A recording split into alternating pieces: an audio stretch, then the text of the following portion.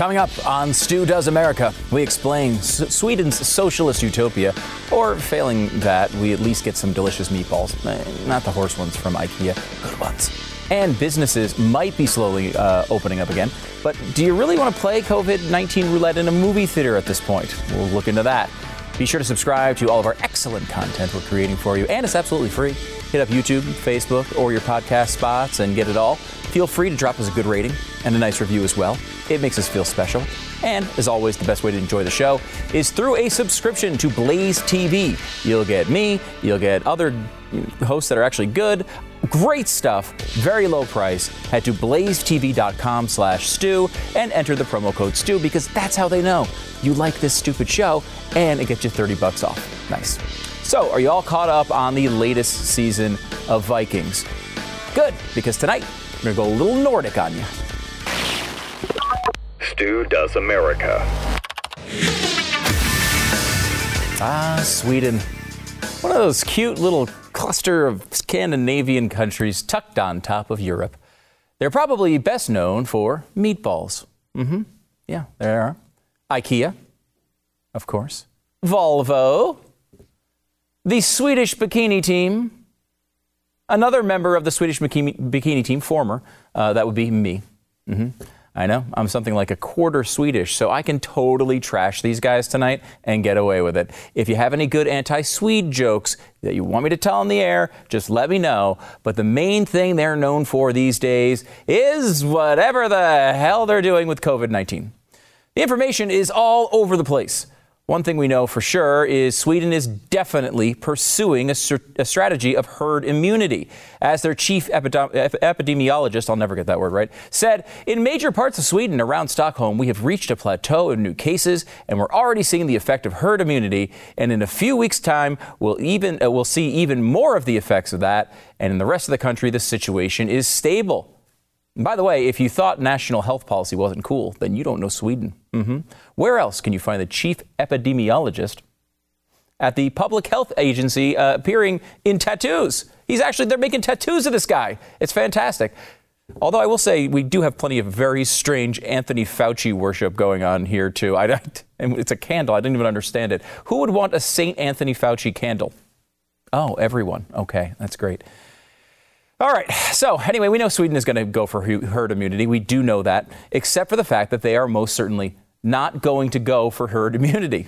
As the Swedish Minister for Health told CNN, there is no strategy to create herd immunity in response to COVID-19 in Sweden. Sweden shares the same goals as all other countries to save lives and protect public health. So basically, we have no idea what they're doing. No freaking idea. Honestly, I think most of the time in this sort of COVID-19 era, Sweden is just a stand-in for the thing I want us to do, whatever that is. For example, one big part of the Swedish model is keeping the borders wide open, not usually what conservatives mean when they say they want to adopt the Swedish model. Honestly, I wanted to kind of look into this for a monologue because I wasn't really sure what the answer was. Is this working or not? There's so much conflicting information out there. I wanted to see what I could lock down. And this leads me to a point about this show. We've done just over 50 episodes so far, and look, things are going great. Whatever. The show continues to grow, and I can't thank you enough for spending an hour with me every night. Of course, we also have to get new people, and I'm told over and over again that some detailed, nuanced, graph-filled presentation about Sweden is not exactly what the masses want, particularly if it's delivered by a lovingly overweight gentleman wearing the top half of a suit, and I suspect bottomless under the desk. And I get that. I understand. Makes a lot of sense. But I also don't want to do the same old crap that so many other shows do. I feel like we're all adults and that you'd rather have some sort of knowledge and make your own judgments than have yet another show with surely a more attractive host regurgitating everything on Fox News or whatever. You're better than that. And the new people coming on board, I mean, they might not be, frankly. They might completely suck. So I don't know. We'll see. So if you want to get a little too nerdy, and I get that way occasionally here. When it happens, I'll try to throw in an explosion. See, look at that. People love explosions. I've heard that. Or some really red meat to keep it lively. If you have any suggestions on how we can do that in the future, tweet it to me at Stu Does America. Okay, let's get into Sweden. The argument basically goes like this. Sweden hasn't closed everything down like we have. They're doing fine. We shouldn't have closed down either. We blew up our economy for nothing. Let's just do what they're doing. So first, let's look at what they're actually doing. Unlike us, they have not closed down businesses and schools. They're trusting their citizens to make sensible decisions and laying off the big government edicts. That's not to say that they've kept the economy open. They still have a lot of restrictions that we would never have accepted as of like 8 weeks ago. For example, we closed all schools pretty much uniformly, but Sweden didn't leave all of their schools open. They closed both their high schools and universities, but, left the schools open for younger kids. In Sweden, they also put a hard cap on gatherings like us. It was originally 500, then they lowered it to 70, and now it's lowered to 50. We can always talk about gatherings being banned, but actually we still allow here in the States gatherings of up to 10. In most areas, depending on your state. I know they're all weird. Some states have gone further than that. But I remember that pretty much everything that we have on a national level is just a guideline. Sweden didn't close many of their outdoor recreation areas, like ski resorts. However, most of them closed anyway on their own. Sweden didn't harshly discourage or ban non-essential travel like we have in some areas, but Swedish travel for Easter weekend, for example, fell by 96% to some of their vacation hotspots. We closed our movie theaters. Sweden did not. But the Swedish box office took a bit of a spill. In fact, it fell by 99.5%. I think that might have been noticeable on the box office receipts.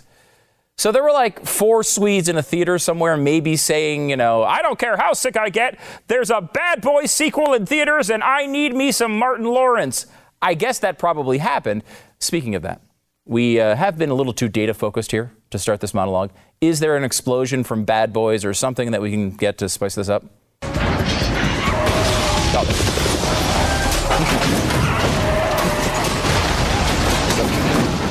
You always count on Michael Bay. One of the interesting coronavirus-era discoveries is how many companies seem to have no problem publishing data on where we're driving. Sucks for privacy, good for this monologue, however. In Stockholm, people were allowed to go out and about kind of at their leisure. But still, mobility dropped by 75%. In America, the numbers weren't all that different. In counties with stay-at-home orders, mobility dropped a little more than Sweden, about 83%. Still, in counties without any stay-at-home orders, mobility still dropped by 67%, only slightly less than in Sweden. The point is, just because Swedes are allowed to go out and do things doesn't mean they are actually doing them. They're standing a little closer to each other and they're wearing less masks and such, but when people believe they might just die by going outside, they tend to stay inside. It's also consistent with what happened in this country before the ban started. Restaurants and bars were already seeing sharp drop-offs beforehand, of over half in most cases. By the way, it was a lot. I will say I am pretty sympathetic to the argument that voluntary is better than government enforced. And there have been some real examples of overreach. But some people seem to think that Sweden is living life as normal. That's just not true. As their foreign minister said, we don't have a radically different view. The government has made a series of decisions that affect the whole society. It's a myth that life goes on as normal in Sweden. Now, could we just copy and paste the Swedish solution into the U.S.? Well, probably not. The Swedes definitely have a different way of looking at things. They are much less suspicious of government and more trusting of experts.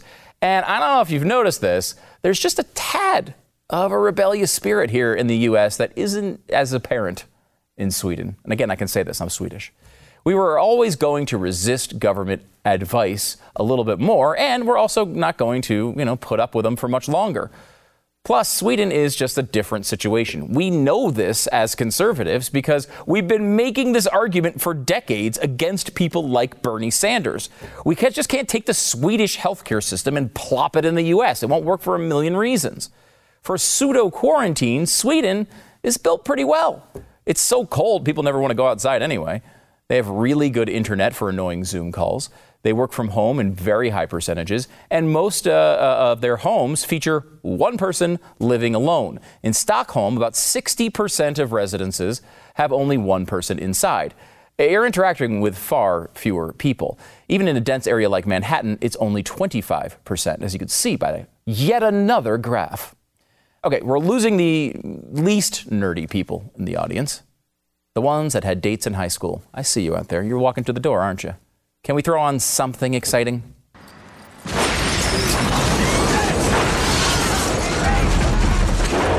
The bus is blowing up for no reason. That was filmed in Sweden, by the way. Don't know if you knew that. So there are lots of similarities to what we've done, and still a lot of differences in the situations and the people. But beyond that, has this actually worked in Sweden? A lot of people will throw around the fact that our death rate per million in the United States is lower than Sweden because it makes Sweden look bad. It's true, but I'm not honestly sure how valuable that information is. We're so much bigger with so many more people and more localized outbreaks. It just doesn't work. The same thing goes for people trying to compare Sweden to Italy and Spain to make the Swedes look good. Again, that doesn't work. They started trying to control the outbreak way too late and got hammered for it. It's more helpful to look at countries nearby that are so similar, honestly. They're basically just one country. I mean, most of the time we just say, the Nordic countries, those guys. I left out Iceland and Greenland because they're islands. And, honestly, it's not apples to apples. Their rates of COVID are very, very low. But here are the other Nordic countries on another graph. Denmark is about 75 deaths per million. Norway and Finland are about half of that at 36 per million. Sweden, on the other hand, has soared above them at 233 deaths per million, about 3 times Denmark and about 6 times Finland and Norway. And this is all adjusted for population. One really interesting thing here is that Denmark has a much more dense population than the other 3. That's probably the reason they're higher than Finland and Norway, but they're still nowhere near Sweden. And again, I can say this because I'm Swedish. People will argue that these higher death numbers are okay because they're going for herd immunity, but they're not going for herd immunity, and we don't even know if herd immunity is possible. It hasn't yet happened with the common cold yet, and that's also a coronavirus. So the results of keeping people alive don't look that great in Sweden. But look, we're all adults here. We don't want to lower the speed limit to 4, even though that would keep people alive. So there are risks and trade-offs. While they may have more deaths, at least they're not blowing up their economy. Unfortunately, that isn't really clear either. We mentioned all the huge drop-offs in the various industries earlier, and that's the thing. Sweden is dealing with massive economic turmoil as well, despite keeping the economy open. One group of economists actually believe that Sweden's economy will contract more than ours. Their projections showed that Sweden's GDP would shrink by 0.5 point more than the United States. The name of the group? The National Institute of Economic Research, which is part of the Ministry of Finance in the country of Sweden. Even the Swedes think they're going to do worse than us. So what does this mean? Get yourself pumped up, because I'm going to get in your face and light you up with a verdict of mixed. Yeah, mixed. Passionate position. I mean, the results are mixed. Do I like their approach of less government intrusion? Yeah, a lot. But has it worked in any meaningful way? I mean, not really. Most of the economy has shut down anyway, and the deaths keep piling up. The bigger issue is we couldn't have instituted a Swedish solution in the U.S. because we were way too late to do it. You can approach things this way when you don't have a massive outbreak in your largest city. We needed to stamp out those outbreaks before they got out of control. Now, we probably will go forward with something that looks a lot like Sweden. One thing that's pretty clear, we could have been a lot more like Sweden in a good majority of the country this whole time. Top-down policy just doesn't work that well in a large, spread-out, diverse country like ours. Now, as we come out of this thing, there's going to be a lot of opportunities to try something like Sweden in many parts of the country. We all want there to be an easy answer here, but, again, we're all adults. We know there aren't easy answers. We know usually things suck to a certain degree. We know that there are not really a lot of Swedish bikini models walking around Stockholm because it's 12 degrees below zero. We just need to be sober and deliberate about how we open this thing up, because I don't think the country is going to accept another 6 weeks like this for a long, long time. Maybe the Swedes would, but not us. Who does America?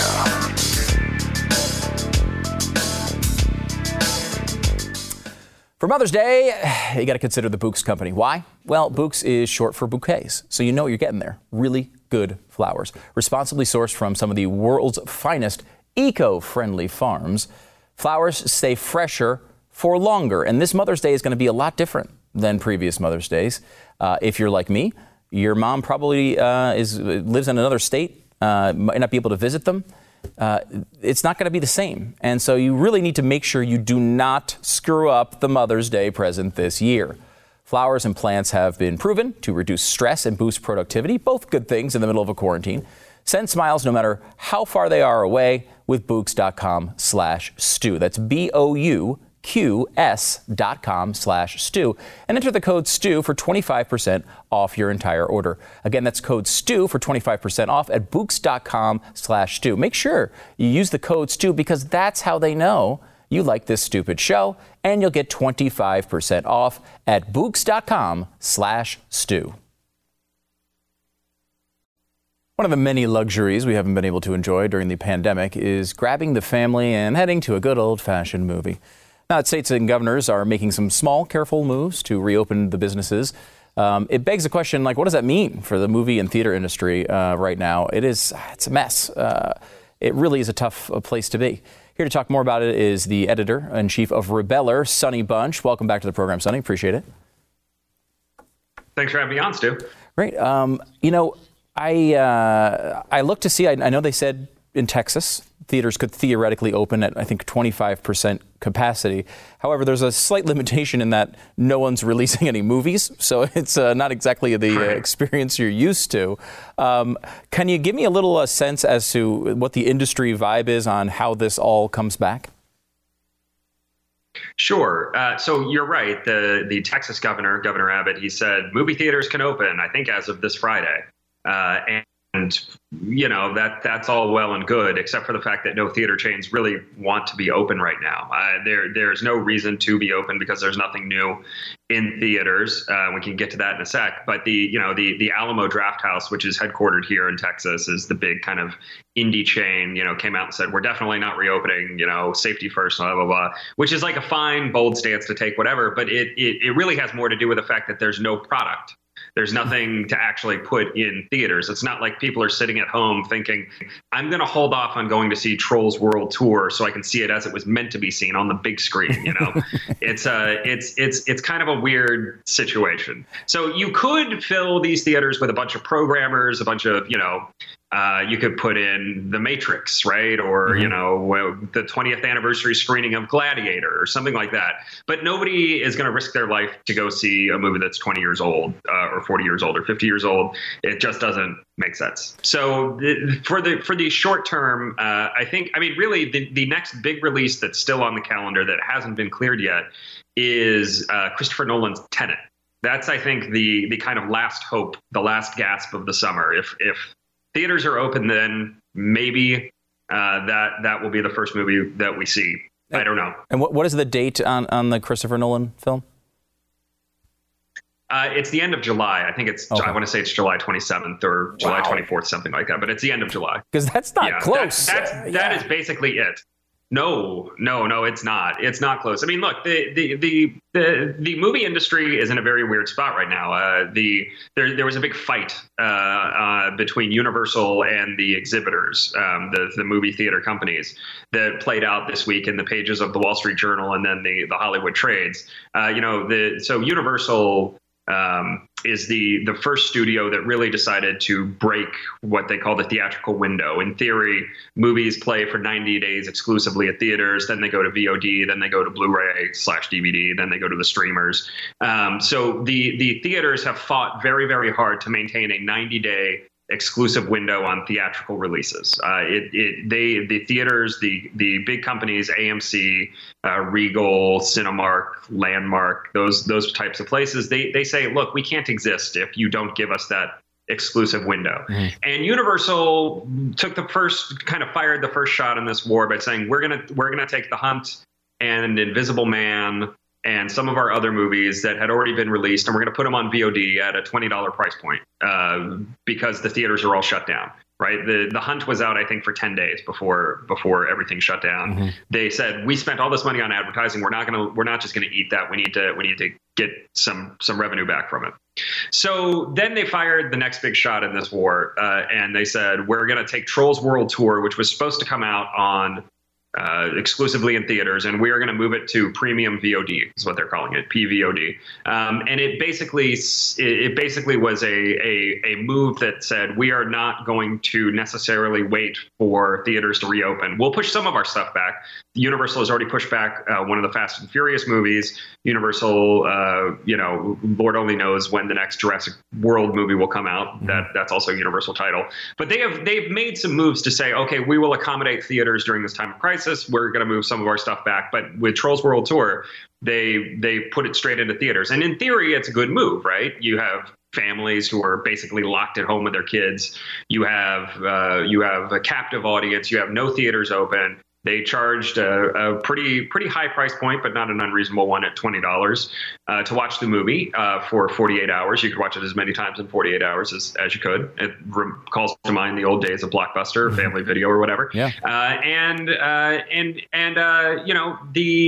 The end result, as was reported in the Wall Street Journal this week, was Universal treats it as a very good thing. They grossed about $100 million on PVOD, which translates to about $80 million for the studio, which is roughly in line with how much they made from the initial domestic release of the first Trolls movie. Wow. Now, I am skeptical that this is actually a good move for Universal. They certainly are treating it as such, but this doesn't take into account foreign sales. This doesn't take into account any cannibalizing that they're going to be doing of their own VOD stream, which would have been another profit source. It doesn't take into account, frankly, the money that they left on the table. I don't know. They're treating it like a big deal. And I think they're treating it like a big deal as a warning shot at the theaters to say, look, we're going to close this window. You can't do anything about it. And AMC said, not so fast. We are going to do something about it. We're not going to play any Universal movies anymore. We will not show any Universal movies in our theater as long as this nonsense continues. And some of the other chains have stepped up and said something similar, not quite the same. They've said, we're not going to play any Universal movies that don't respect the window.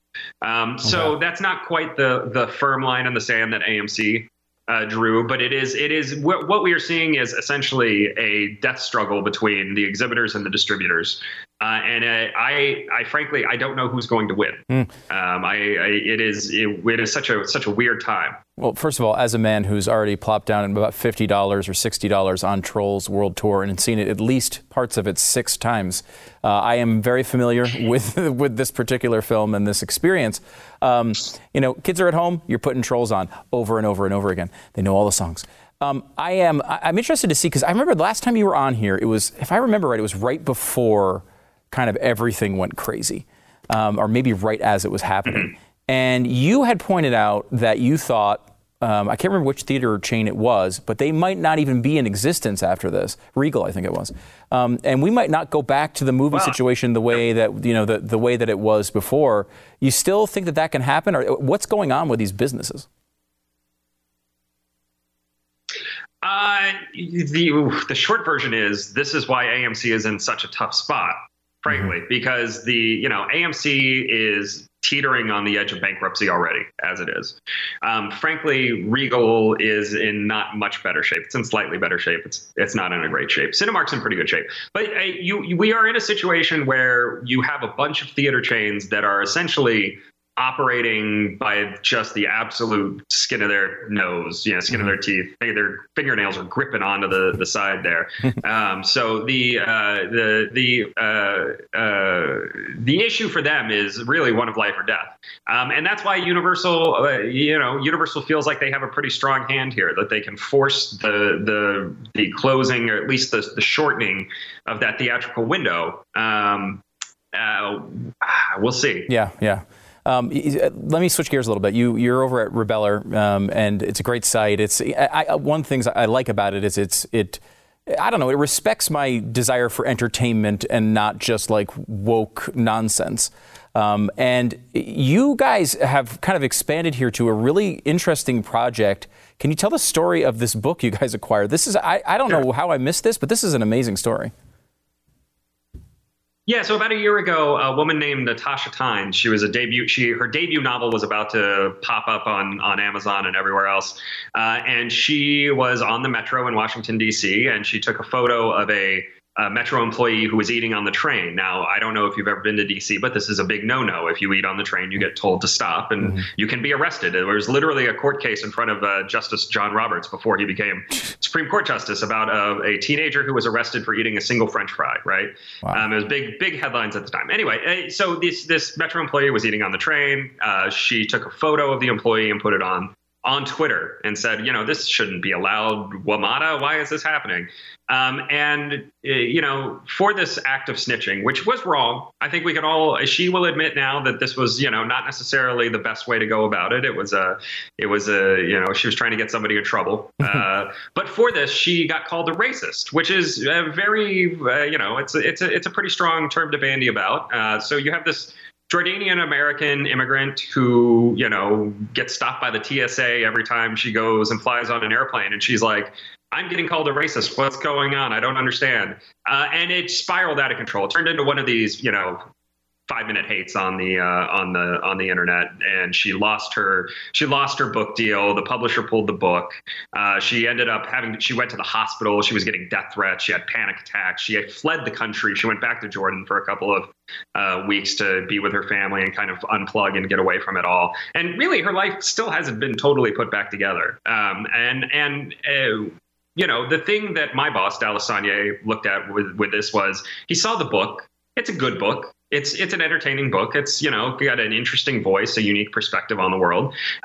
It's a novel. She was a novelist. It's hard to get novels published. It's even harder to get people to pay attention to them. Sure.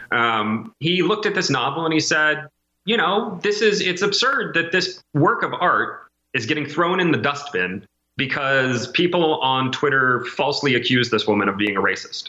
It's a total shame. It's a travesty, you could say. And he decided that would be the first book that Rebeller published. Rebeller was always going to be a publishing label. We will have more books in the works, but he wanted this to be the debut novel to send a message to say, look, we're going to stand against the disingenuous outrage, the scolds, the angry mob, and we're gonna publish this woman. We're gonna give her a second chance. It's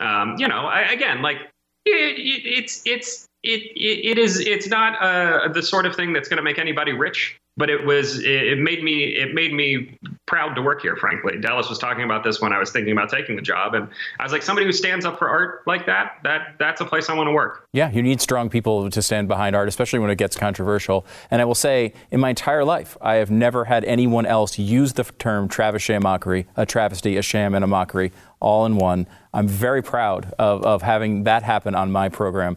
Sonny Bunch from Rebeller Media. The book is entitled, it's called They Called Me Wyatt. The author is Natasha Tynes. And when is it going to be available?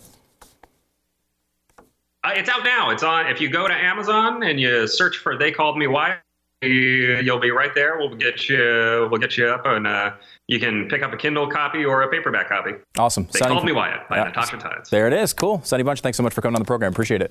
Back in a second.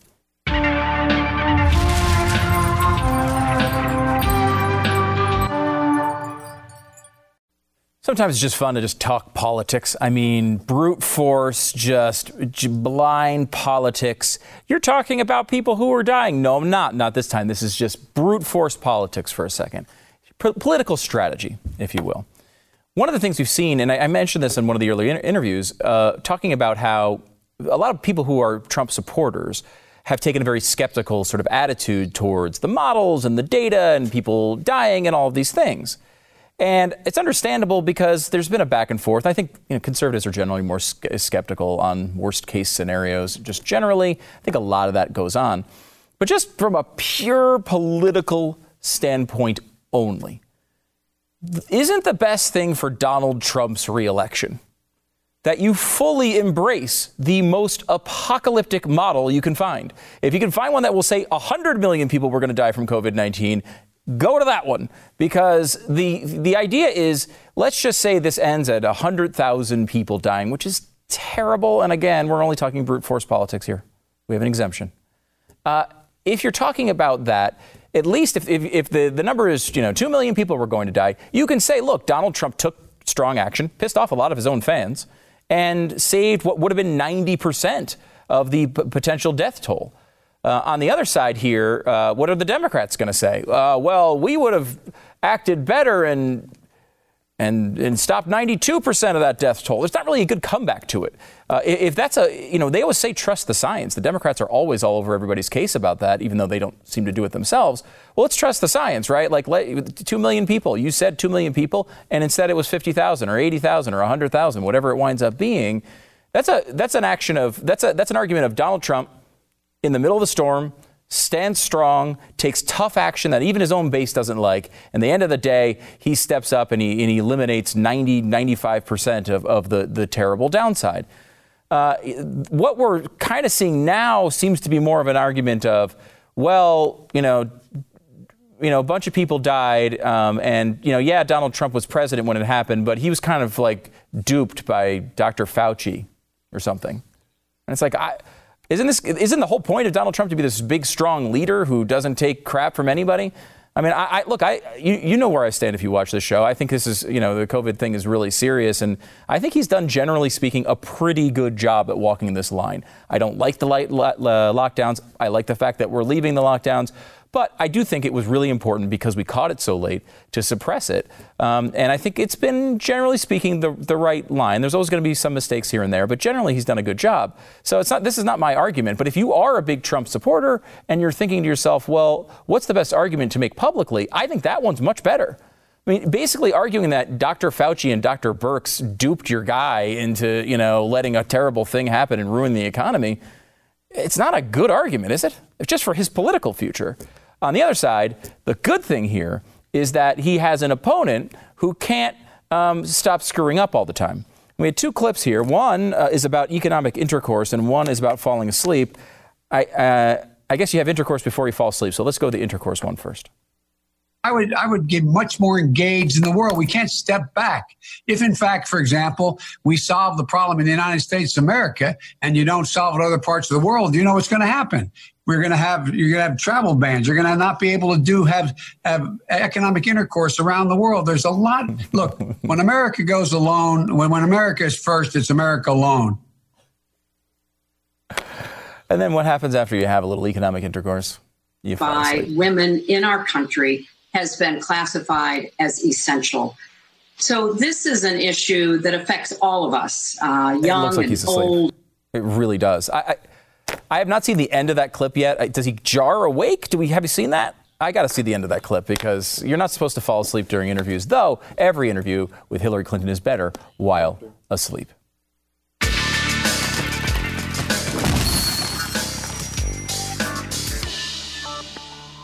Imagine getting evicted for non-payment of a loan you never took out. It's called home title fraud. It's one of the fastest growing crimes in America. And there's really only one way to deal with it: home title lock. If you think about your life right now, you're at home. Maybe, you've watched every Netflix show. You've seen Tiger King 3 or 4 times. What are you going to do? Well, people who are hackers, who do this for a living and want to steal your money, they're going through the same thing. They've got time on their hands as well. And when they've got that time on their hands, they can come after your title. They can transfer it into their name. They can take ownership while you're still living in the house. You don't even know this is going on. They take ownership of the house. They forge your signature. Then they are able to go to some shady bank and say, look, I bought this new house. Isn't it beautiful? And they steal your equity. You get stuck with the payments. You're trying to chase it down. You don't want this to happen. Go to HomeTitleLock.com right now. HomeTitleLock.com. Use the code STU, because, that's going to get you 30 free days of protection right now. 30 days of protection at HomeTitleLock.com. Code is STU. Happy to welcome to the program, live from his quarantine chambers. Sure, did he abandon us here at the Blaze? Yeah, it's true. But he's over now at the CEO of Reach Digital. Jason Howerton is on the program. Jason, thanks for coming on. Thank you for giving me an excuse to shower and have some sort of purpose in my life. It only happens every once in a while, I've noticed for myself. But it is a weird time. You're wearing the shirt Texas Forever. We're both in Texas. There is a little bit, I feel like, of pride about the fact that Texas is the one. Georgia was in there too, but Texas was the first one to announce that we were going to kind of take these initial steps to open things up. And I'm kind of liking it. I'm loving it personally, and I think it's more, Georgia I felt a little open the floodgates. I like the way Greg Abbott is coming at this with a little more measure, a little more. I mean, I know he's gotten some criticism for the 25% capacity in restaurants and in other businesses that are opening up, but he's taking a very step-by-step approach, which I like, but we're moving the needle. And we're kind of going to be guided by what happens in the data. So I like the plan so far. I think that's a big part of this in that I don't think the American people can take another trip back into what we've been going through here. I just don't think this is a one-time thing. It's a once in a lifetime experience. We went in there. I think we suppressed this down to some sort of level, though the numbers today have popped back up for whatever reason. But the bottom line is we gotta be careful because we cannot let this thing get out of control and have to go through yet another period of this quarantine. I think is that the right way to look at this? It is, and it's definitely in our hands of what happens next. But I do feel like everybody's at this level where it's like you can kind of just feel it. It's bubbling up, like people are done with this. I think there's a way to do this responsibly. I think, people wearing masks, keeping their distance, but still going on with their lives. I don't think that's an unreasonable position anymore. I think the way the numbers look, a lot of places have peaked. I think we can get through this. It's going to be hard. People are going to die. But what we can't have, I feel like, is this every 2 seconds, the media scaremongering, looking at every time somebody dies, which is what's going to happen, right? We're going to open Texas, or Georgia's going to open wherever's opening. And then the headlines are all going to be, after governor opens Texas, 10 more deaths. This, and it's not helpful. People are going to die, unfortunately, from this virus, but there's also, you've heard it a million times, there's casualties from the economic destruction. It's not as simple as just keep everything closed until you can't wait out this virus. Like it's going to work its way through our society one way or another. So the best we can do is come up with a plan that's responsible, do our best to contain it. Dr. Fauci says it's going to come back in the fall. So it's here, and it's not like we can just stay inside for long enough and then it's just we win. We need to figure out how to responsibly get back to society, because otherwise, even if the virus is gone, what do we have left? I mean, look, this was never meant to be an everlasting solution where we just kind of hang out at home until 2024.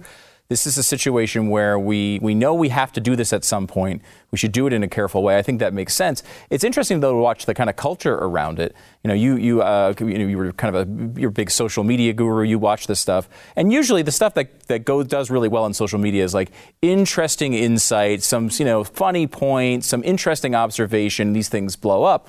Yesterday, I just tweeted, "I'm going out to eat at a restaurant this weekend." Period, and people are retweeting it and liking it, and it's like, it's fascinating that this very basic thing that we all took for granted 2 months ago is now something that you get hate mail from other states. Like, I can't believe they're opening up your state and they won't open mine.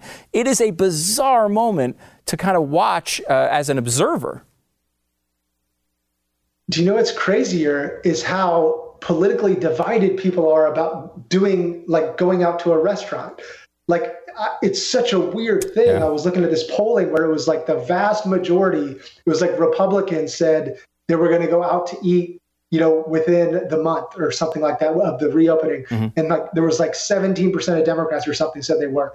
It's crazy how it's become like, and I don't know what it is. I'm sure Trump and that psychology has something to do with it, but it's so weird that we're now dividing lines of like when we get back to normal life is now a Democrat-Republican thing. It's like, I guess everything is that now. Yeah, that's apparently the only thing that we can do.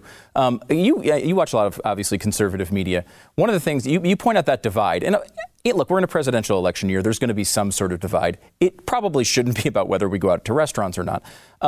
But I think there is this sort of position where the left is taking this idea that we have to be mega careful and you can't do anything. And if you want to open up the economy, you're just trying to kill old people.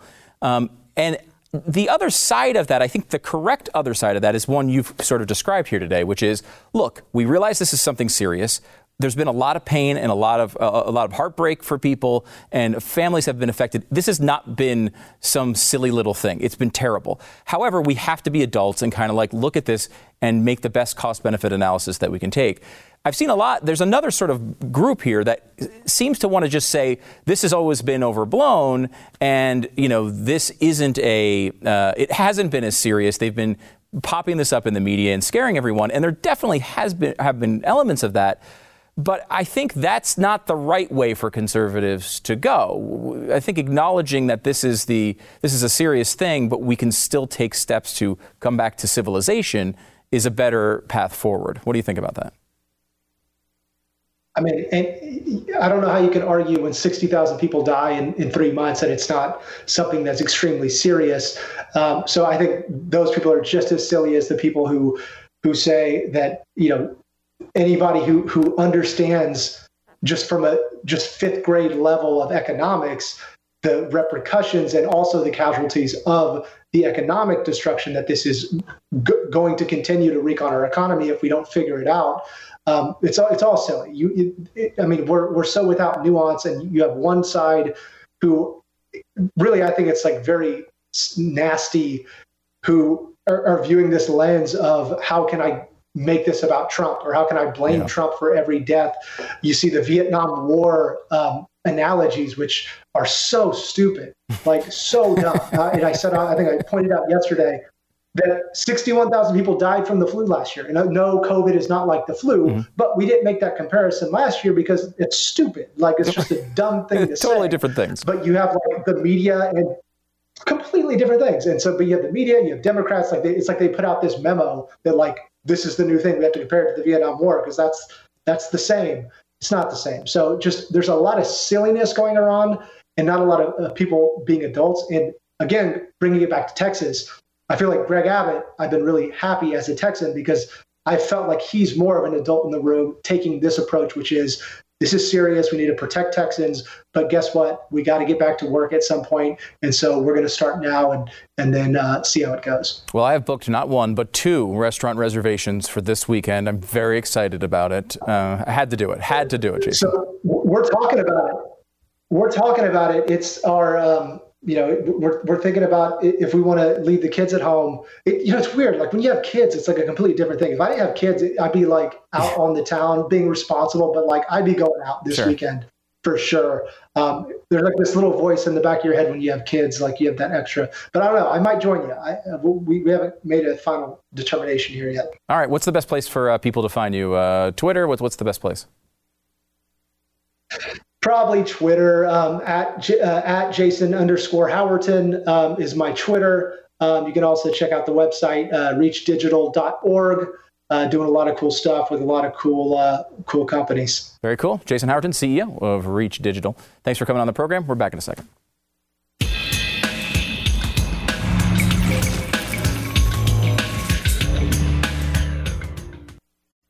People are making fun of Joe Biden for falling asleep during an interview. We showed the clip earlier in the show. I disagree. He's not just falling asleep. That's his superpower. That's what Robinette does, okay? Robinette is, of course, the transgendered cousin of Batman, I think. Robinette, the Joseph Biden campaign T-shirt. Get it at StuDoesMerch.com. See you tomorrow.